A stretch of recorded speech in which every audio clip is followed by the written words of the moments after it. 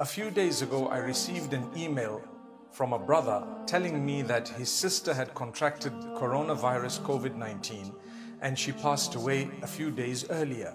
May Allah give her Jannatul Firdaus.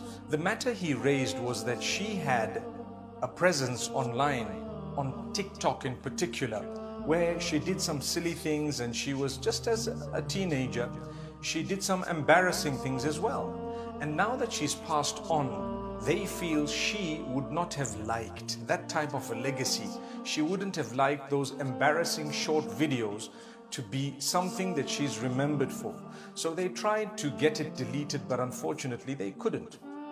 They say they've contacted TikTok and whoever else to try and help them, but unfortunately with no joy. Now, the point I want to raise is simple. My brothers, my sisters, my beloved children, when we use social media, use it in a way that if you were to die for some reason, you would not be embarrassed about the content that you have put out there. Sometimes people do silly things just to gain a following. Sometimes people do that which is very embarrassing, at times even unacceptable, in order to gain the attention of people. If that is the case, ask yourself, would I be embarrassed if this thing were to remain after I have died?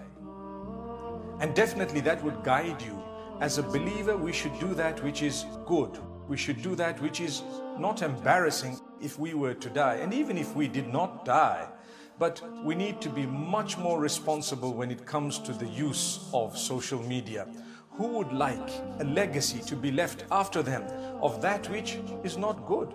So my brothers and sisters, I thought perhaps this very short message would inspire you to be much more responsible when it comes to social media.